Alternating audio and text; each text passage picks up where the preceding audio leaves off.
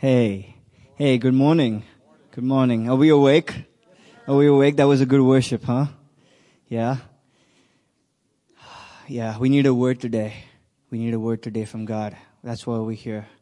Let's pray. Heavenly Father, we just thank you for your presence. Always in this place. You are here in our midst, God. You are here and you're waiting to speak to us. Anoint this message. Anoint our ears to hear. Give us a word from your throne. Whisper it into our ears, God. Thank you for your blood. Thank you, Jesus. Bless this time together. In Jesus' name we pray. Amen. Amen. Okay. The blood, right? That was amazing. That's amazing. When I think of the blood, as we took the blood, I think of a way of escape that God has made for us. And if you turn with me to 1 Corinthians 10:13.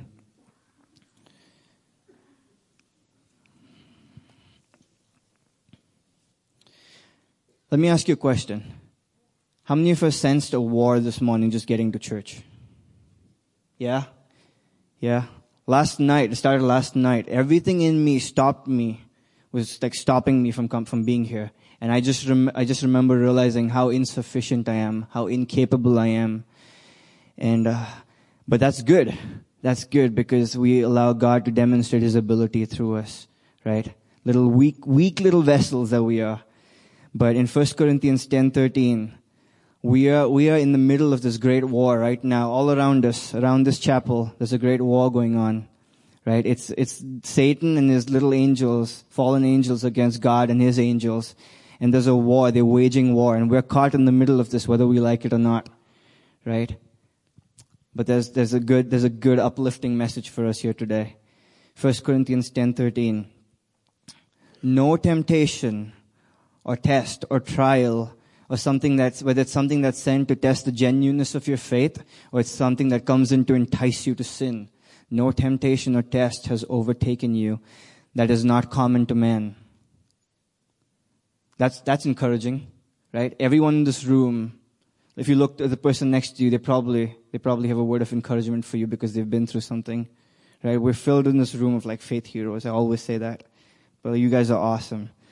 But the second thing it says is God is faithful. God is faithful. How many times do we just say that and are we so familiar with it that God is faithful? Right? Can you look at your neighbor and say, God is faithful? Say, don't ever be familiar with it. Say it. Don't ever be familiar with it. God is faithful. Okay. It says, He will not let you be tempted beyond your ability. But with the temptation, He will provide a way of escape. God knows our frame. He knows our ability. A little weak thing that I am. He knows my frame. He knows that time and time again I gravitate to the dust. My soul clings to the dust. He knows that. He knows my ability, but He provides me with a way of escape that I may be able to endure it. The war that is waging it's not a new thing. It's been waging from before the foundation of the world. Right? Right? When Satan was cast down, there was a war in heaven in Revelation 12. And verse 7, there was a great war in heaven and the great dragon, Satan, the deceiver of the whole world, was cast down. And there's this picture in Revelation 12. I'm just going to paraphrase it because of lack of time. But it's a good reading for this afternoon, maybe. But there's a picture of this woman who is pregnant with a little child. And the woman represents the nation of Israel. And the child represents Jesus. It says the child will rule the nations with a rod of iron. And now when Satan sees that he's been cast down, what does he do? What does he do? I'm going to turn there so I don't butcher this. But when Satan sees that he's been cast down to the earth, he pursues the woman and he waits for this woman to give birth so that he may devour the child. But it says the woman was given 2 wings of the great eagle that she may fly away from the serpent into the wilderness, a way of escape. God is faithful to provide a way of escape. Right? Notice how Satan is such a coward. He will not attack you when you're strong and when you're edified and when you're built up and when you're walking in the Spirit. He will come when you're weak. Right? He's waiting. He's lurking in the shadows, waiting to attack you when you're weak. And that's what he did to Jesus, right? Luke 4, when he was weak, when he was hungry, when his natural self was weak, his natural body was weak, he came and he attacked him. But Jesus overcame him. And then what did it say? It says Satan went away, waiting for another opportune time when Jesus was weak again.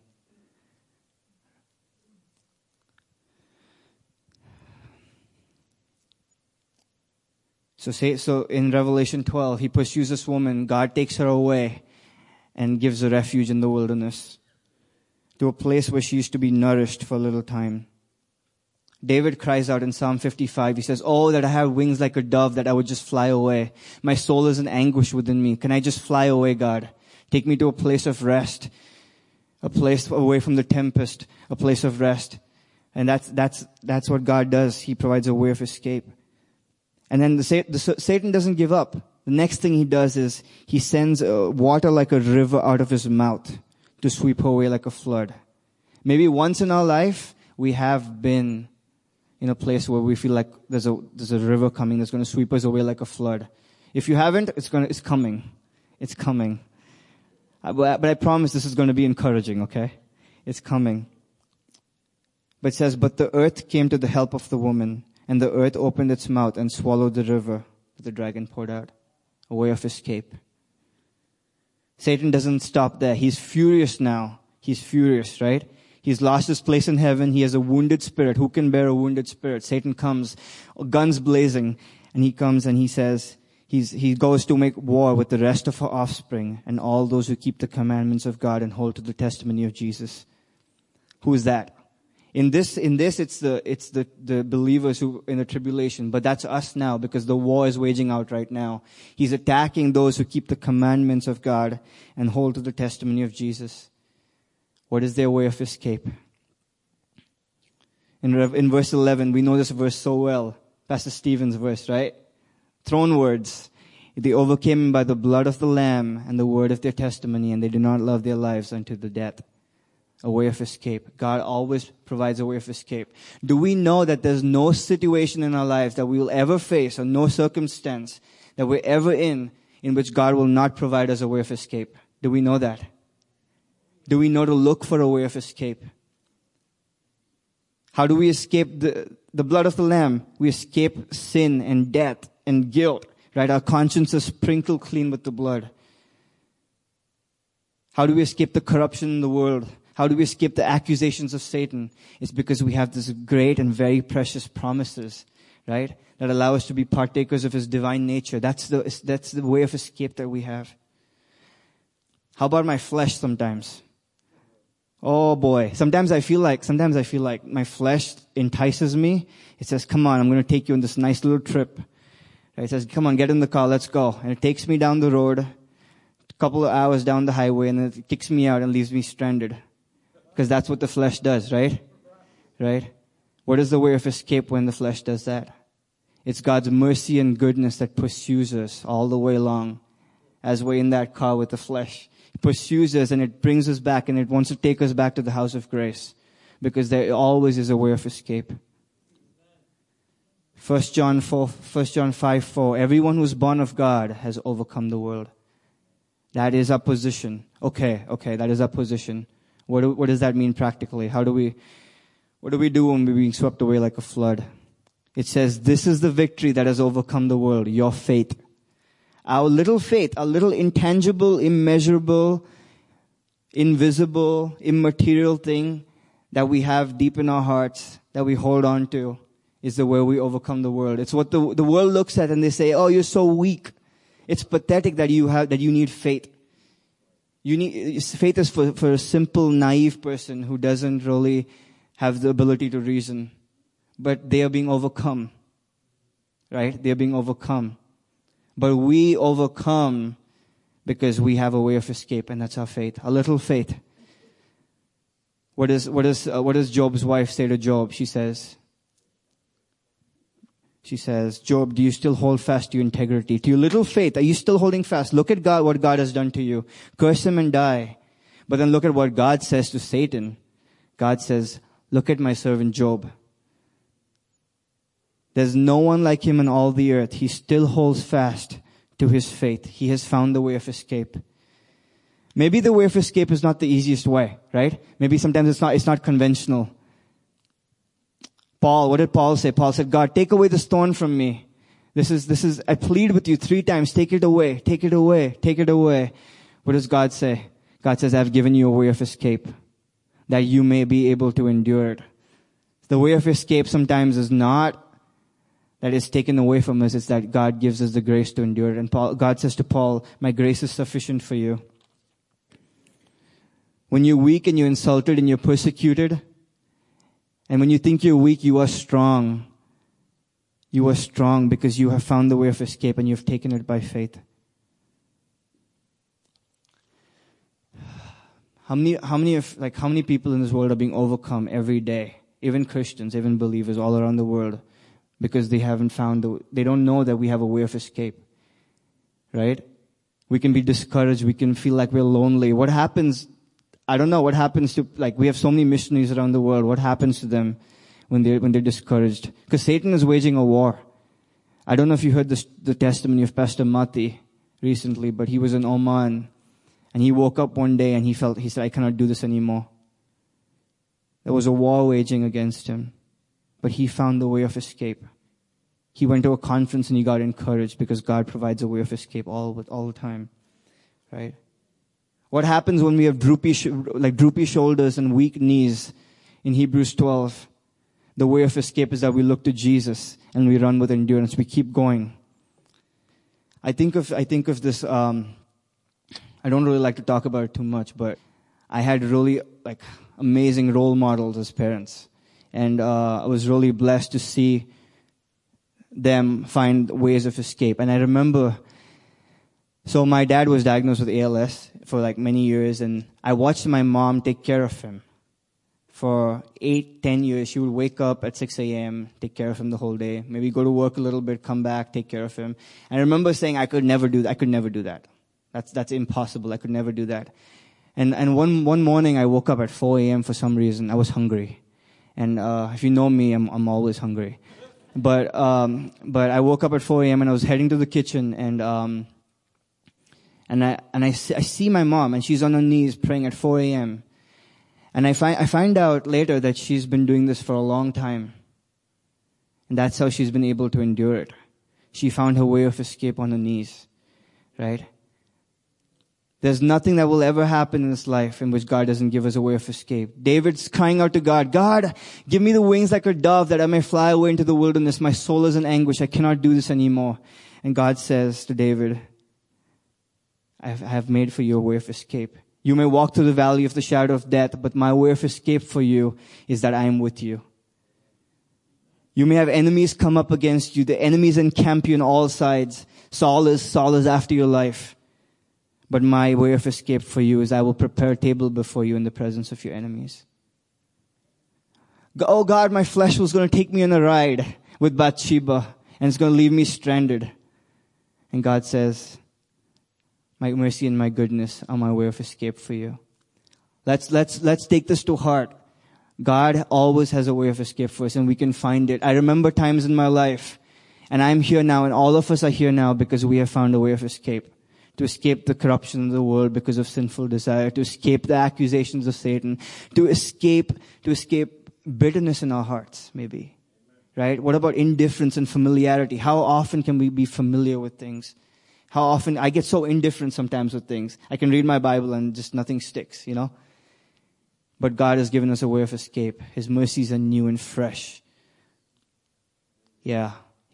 What if, maybe someone's listening or someone's here is doesn't know that they have a way of escape. You do. Maybe you feel like you're in a house that is on fire and there's no way of escape. There's a safety net, and that's Christ. Right? Jump into His loving arms. He's waiting to be gracious to you. He always will have a way of escape for you.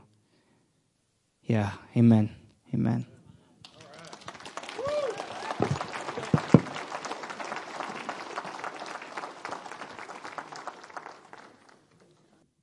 Wow. It's amazing to be here this morning, huh? Yeah, it's great to be here. We're so blessed. I love how Pastor Steve DeVries started his message on Wednesday. He was like, don't be familiar with what you have. We have an amazing fellowship in this local assembly, amazing unity together in the Spirit. It's awesome. So, yeah, let's turn to Joshua chapter 3, and then we'll just have another little short message and see how God speaks to our hearts. Thank you, Lord. Thank you for this church. Thank you for your word. Thank you for the musicians and the singers and just all the work, all the dedication. We thank you, Lord. We're grateful to be in your presence. We're so grateful to be in your presence, Lord. We're so grateful. Oh, Lord, we thank you. And you're not preaching to us. You're not quoting verses to us. You're just with us. You're just with us. And you're so humble that you would even listen to us. And you're so humble that you would even just talk with us. Hear our ideas from our brain that you gave us. You're such a humble God. And we're thankful to be in your presence this morning. And just feed us again from your word. In Jesus' name, amen. Amen. All right, so Joshua chapter 3, I just want to read a couple verses, and then we'll talk about following God by faith, and what does it mean to follow God by faith. And we've had a great morning already, so Andrew had an amazing word. Wasn't that good? That was good. The way of escape. We'll never see it the same way. We'll never see it the same way. We're only going to see the woman from Revelation 12. Giving birth and flying away. That's our way of escape.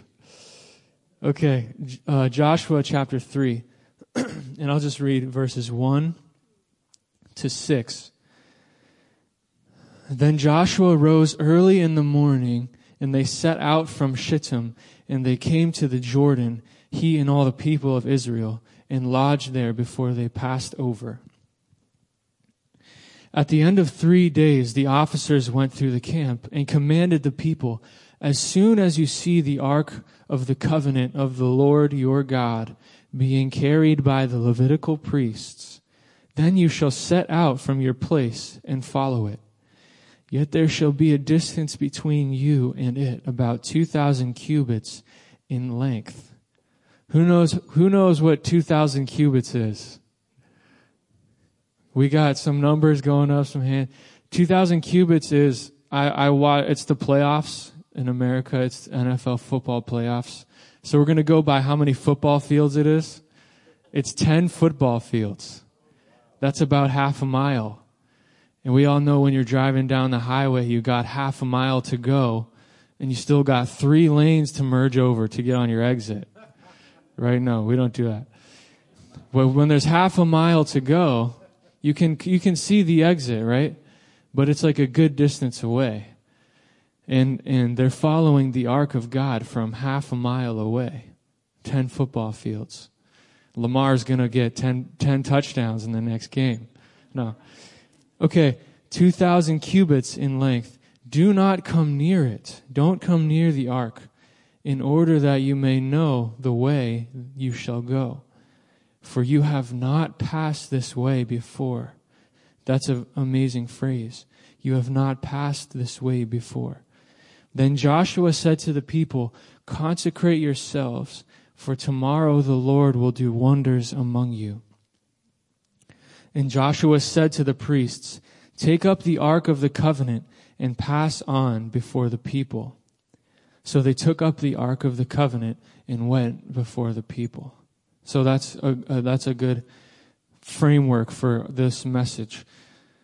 What are some of the differences in we're moving on in our Bible in the book of Joshua? We've just turned the page to the book of Joshua, which is after the Pentateuch or the Torah, the 5 books of Moses. In the 5 books of Moses, the way that God related to the people of Israel was very different than the way that he related to the people who are under Joshua's command. In the wilderness, when Moses was leading them, God led them by a pillar of fire by night and a cloud by day. And God said, whenever the cloud moves, follow the cloud. Isn't that a good message? That's good for us. Whenever the cloud moves, just follow. And the Israelites could say, when do we go and where do we go? Those are two big questions we all have in life, isn't it? When do I go, Lord? Where do I go? Which job should I pick? Which school should I pick? Who should I marry? Which city should I live? What church should I go to? When should I leave? How should I be in this situation? How should I relate to my relatives who are not saved on Thanksgiving? How do I relate to this friend? How do I talk to this person on outreach? There's a lot of questions we have about our direction and our leading in life. And in the wilderness, it was very clear. It was very clear. There was a cloud. When the cloud moves, follow the shade. You're in the wilderness, follow the shade. And at night when it gets real cold, just follow the fire. There's a pillar of fire. It's very clear. And also in the wilderness, God gave them the provision of manna, which came from heaven. It was the bread that came from heaven that was fresh every day. And they learned how to pick the manna every morning, and they had what they needed. In the middle of the desert, in the middle of the wilderness, they had a meal every day because God was giving them food. And wasn't it true that in the wilderness, their sandals never ran out? Their sandals never wore out. I don't know about you, but I go through a new pair of work boots like every 2 years. They get the dust in them. They got the scratches. I got to get a new pair of work boots. Right? But their shoes never wore out the whole time they're in the wilderness. Right? God related to them in a different way where they had special grace for that season. But when we turn the page to Joshua chapter 3, God says something very different. He says, when you see the ark of God, don't come near it. Follow from a distance. Right? All right, let's turn to Hebrews chapter 9. And we'll talk about 3 things that were in the ark of God and why they're important in our Christian life. And then we'll make an application.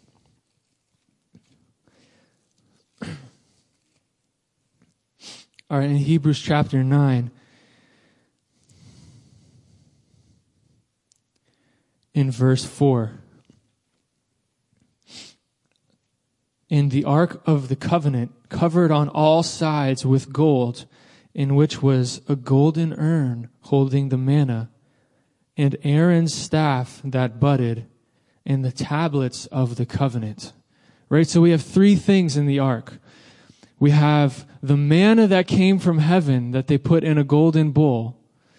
We have the rod that Aaron put in the tent of meeting, and it budded, and it was chosen that he was going to be the priest. And then we have the tablets of the Old Testament, the covenant, the law, right? And so let's start with the law, because that's good. This relates to our life in such a practical way as believers in the New Testament, under the new covenant. They received the law, which was God's commandment for them, and cursed is the one who does not do everything that is written in the law. Whoever tries to go by the law, you have to do all of it. And we know that we cannot follow the law. So what did Christ do? In Galatians 4, he came from heaven and he came under the law. And in Matthew 5, he fulfilled it. So that way he could take us out from under the law and put us under, can you finish? Under grace, right? Romans 6:14, sin shall not have dominion over you anymore, for you are not under the law, but you are under grace. And what does the new covenant say? In Hebrews 8, it says that I will write my laws on their heart. I will write my laws on their heart. And there's five laws that I found in the New Testament that Christ writes on our heart. That's a good study if you want to do it. But what does it mean? That Christ has taken us from under the commandments that were contrary to us. He has taken them away and nailed them to the cross in Colossians 2:15. And we're no longer held under the commandments, but we're brought under grace. And now God says, you owe no man anything but to love him. What's the first law? Love the Lord your God and love your neighbor. God has taken us from the requirements of the law, and he's put his law on our hearts, which is love. His law is love, right? That's amazing. His royal law of love and his perfect law of liberty. You know what that means? I will write my laws on your heart. One of God's laws is that if Christ was punished for sin, you are not allowed to be punished for sin. Amen? If Christ is punished for my sin, I cannot be punished for it. That's the law of the new covenant. I will remember their sins and their lawless deeds no more. Praise God, right? God gave that to us in the wilderness. When we were unbelievers, God gave that to us in the wilderness. He said, you're not under the law anymore. You're under grace. You cannot be judged for your sin. Christ was. You'll be chastised as a son, but not judged as a sinner. I gave that to you in the wilderness. What else did he give? In Numbers 17, when they were deciding who is the priest going to be, every tribe, every head of the tribe, they took a staff and they put it in the tent of meeting. And God said, whoever I choose, I will make that dead piece of wood detached from its source of life. I will make that sprout forth blossoms and bring forth buds. And there will be ripe almonds on that. It's amazing that the staff is a piece of dead wood disconnected from its life source. And out of the death comes a brand new life when God breathes on it, when God chooses that staff. And it brought forth ripe almonds. And it's amazing. What does that mean? That when Christ was dead, he was raised in new life. He was on the cross. There was death there. But out of the death, God breathed new life that is incorruptible, imperishable, and it cannot be touched. It's amazing that we have the resurrection life. And what does the priesthood also represent? It represents intercession and atonement. It represents someone praying on my behalf and somebody covering my sin and wiping it away. And God is saying, in the wilderness, I gave you a resurrection life and ripe almonds. I don't need to wait 3 days for the bananas to be a nice yellow color. They're already ripe. The almonds were already ripe. And that's Hebrews 10:14.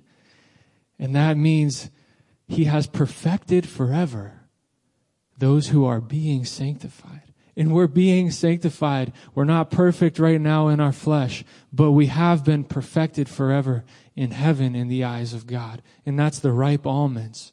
It's our positional truth. God is saying, in the wilderness, I gave you the law. But as a believer, I've written my law on your heart. In the wilderness, they had the priesthood that was chosen. But in the New Testament, we have resurrection life and positional truth. And the last one is manna. And manna, it's our daily bread. It's what Andrew said. We need a fresh word every single day. We need fresh life from God. We can't live if this book is not breathed on. If this book is not giving us the breath of God, it's not the Spirit of God. It's the letter that kills. But when God breathes on the word, when it's divine, when it's not just manna, but it's in a golden urn. The golden urn, the gold in the Old Testament speaks of divinity. It's something that cannot be crushed. It cannot be destroyed. You can't destroy gold. You can melt it. You can't destroy it. And that speaks of the divinity of Christ. And it speaks of how the word is a spiritual source of our life. But if it's not divine, it's the letter that kills. And God is saying, I'm going to breathe on my word into your heart, and it's going to live inside of you. It's going to live inside of you. What did we receive in the wilderness? We received the law of God written on our hearts, much deeper than following someone's rules. We've received the resurrection life from the death. And we've received the living word of God. The living and abiding word of God. We're born again to receive the living and abiding word of God. This is amazing. So let's turn back to Joshua 3. I know that's a lot. I know that's like a big meal right there. But I just want to make another practical point based on what this is saying. And it's so good. It's so close to my heart today just to think about these thoughts. Thank you, Lord. In verse 4 of Joshua chapter 3, it says this, "Yet there shall be a distance between you and it, about 1/2 mile in length. Do not come near it, in order that you may know the way you shall go." This is so good. Do you ever feel like God is silent? Do you ever feel like God is inconspicuous? Do you ever sense that you know you need to make a change in your life, but you don't know what it is? You don't know which direction to go. You don't know where to go. You don't know which job to choose. Maybe it's hard to pray, and God seems like He's far away. That could be a good thing. Because God is saying to the Israelites, He's saying, no more cloud, no more fire. We've come to the place where you're on the brink of the promised land. And the only way that you can get into the promised land, the only way that you can experience the promises of God in your life, you can't have the cloud right now. You need to take what God gave you in the wilderness, and when you don't feel Him, live by those things. God is far off. I don't know what to do, Lord. I don't know where to go. But God says, I gave you my law in your heart. I gave you my resurrection life. I gave you positional truth. I gave you a living word every day. I gave you fresh manna from heaven, God's word to your heart. Can you live by faith? Can you walk by faith and not by sight? Can you see the things that are not seen? Because the things that are seen are temporary, and the things which are unseen are eternal. Can you call the things that are not as though they are in Romans 4:17? Can you walk by faith instead of by sight? When you can't see me, can you follow? That's amazing. He has given us everything that we need that pertains to life and godliness, so that we, by the very great and precious promises of God, might become partakers of the divine nature. We can actually partake of the divine nature when we learn to walk by faith even when we can't see. But it's not blind faith. It's not an unrealistic faith. It's not illogical, because we have what God has given us. And He has given us so much. And He has given us the ark of God. And He has given us His presence. And He has given us His Son. And how will He not with His Son freely give us all things? He has. And when I can't see God, can I walk by faith? Can I walk by faith? And then this phrase that we talked about at the beginning, for you have not passed this way before. You have not passed this way before. That's so good. God wants to lead us to a place we have never been before. He wants to lead us to a place where we don't have to be slaves to our sin. He wants to lead us to a place where we go to bed and in our heart we have the Holy Spirit ministering His love to us. It's real. It's so real. He does. He can do that to us. He illuminates us. He gives us His word. We hide it in our heart, and it becomes inside of us a spring, a well of life that flows out of us in John 4 and John 7. He really does it. We haven't been this way before, but to get to that place, we have to walk by faith. But it's not some ambiguity. It's not obscure. It's simply follow the things He's given us. Obey them. Be humble. Humble yourselves in the hand of God, and He will exalt you. He gives grace to the humble. And He will lead us to a place we've never been. He will lead us into the promised land, the place where we can truly rest in His grace, the place where we can truly trust in His blood, that it does cleanse us. It does cleanse our conscience. We don't have to be a slave to the thoughts of our old life. We don't have to be a slave to the unforgiveness and bitterness of the old man. We don't have to be a slave to those things. We can pass into a new place where we forgive each other, we love each other, we are all brothers and sisters in Christ, and we have fellowship as we walk in the light. We haven't been there before. But when we walked by faith instead of sight, God led us there. And we have all been there.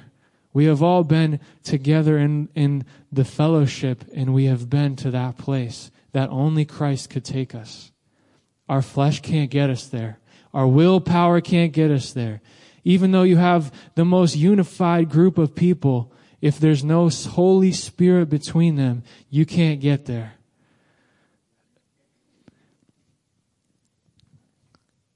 And sometimes, in closing, sometimes God's silence is the greatest blessing. Because it was in God's silence that Job found the mystery of who God is. It was in God's silence that Job had a revelation of the I am that I am. A God higher than his circumstances. A God who eternally is outside of me. I can fellowship with something that goes beyond my problem. I can fellowship with something that goes beyond my circumstance. And like Andrew was saying about his mom who was praying, she was fellowshipping with something that was beyond her circumstance. She found the I am, the eternal God, and His character and His nature. And God's silence can bring us to the place where we learn that God is the God of our moments. He is the God of moments. I can find Him in every moment of my life because Isaiah 27 verse 3 promises, I, the Lord, water the vineyard every moment. Yes, His silence is not really silence. It's a deeper mystery of knowing God in a new way. It's a deeper mystery of going behind the veil into the presence of God. And that's walking by faith into the promised land. And I thank you for listening. And I know this message is dear to our hearts because we're learning to walk by faith. We're learning to.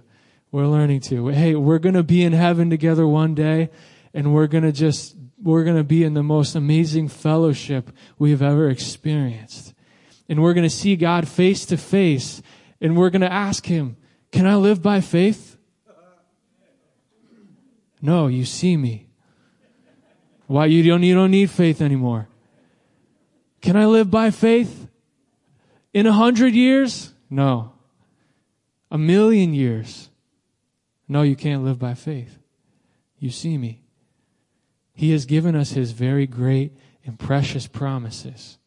Let us take them by faith, live them by faith, seek Him by faith, because whoever seeks God, he comes to Him and he believes that He is a rewarder of those who diligently seek Him.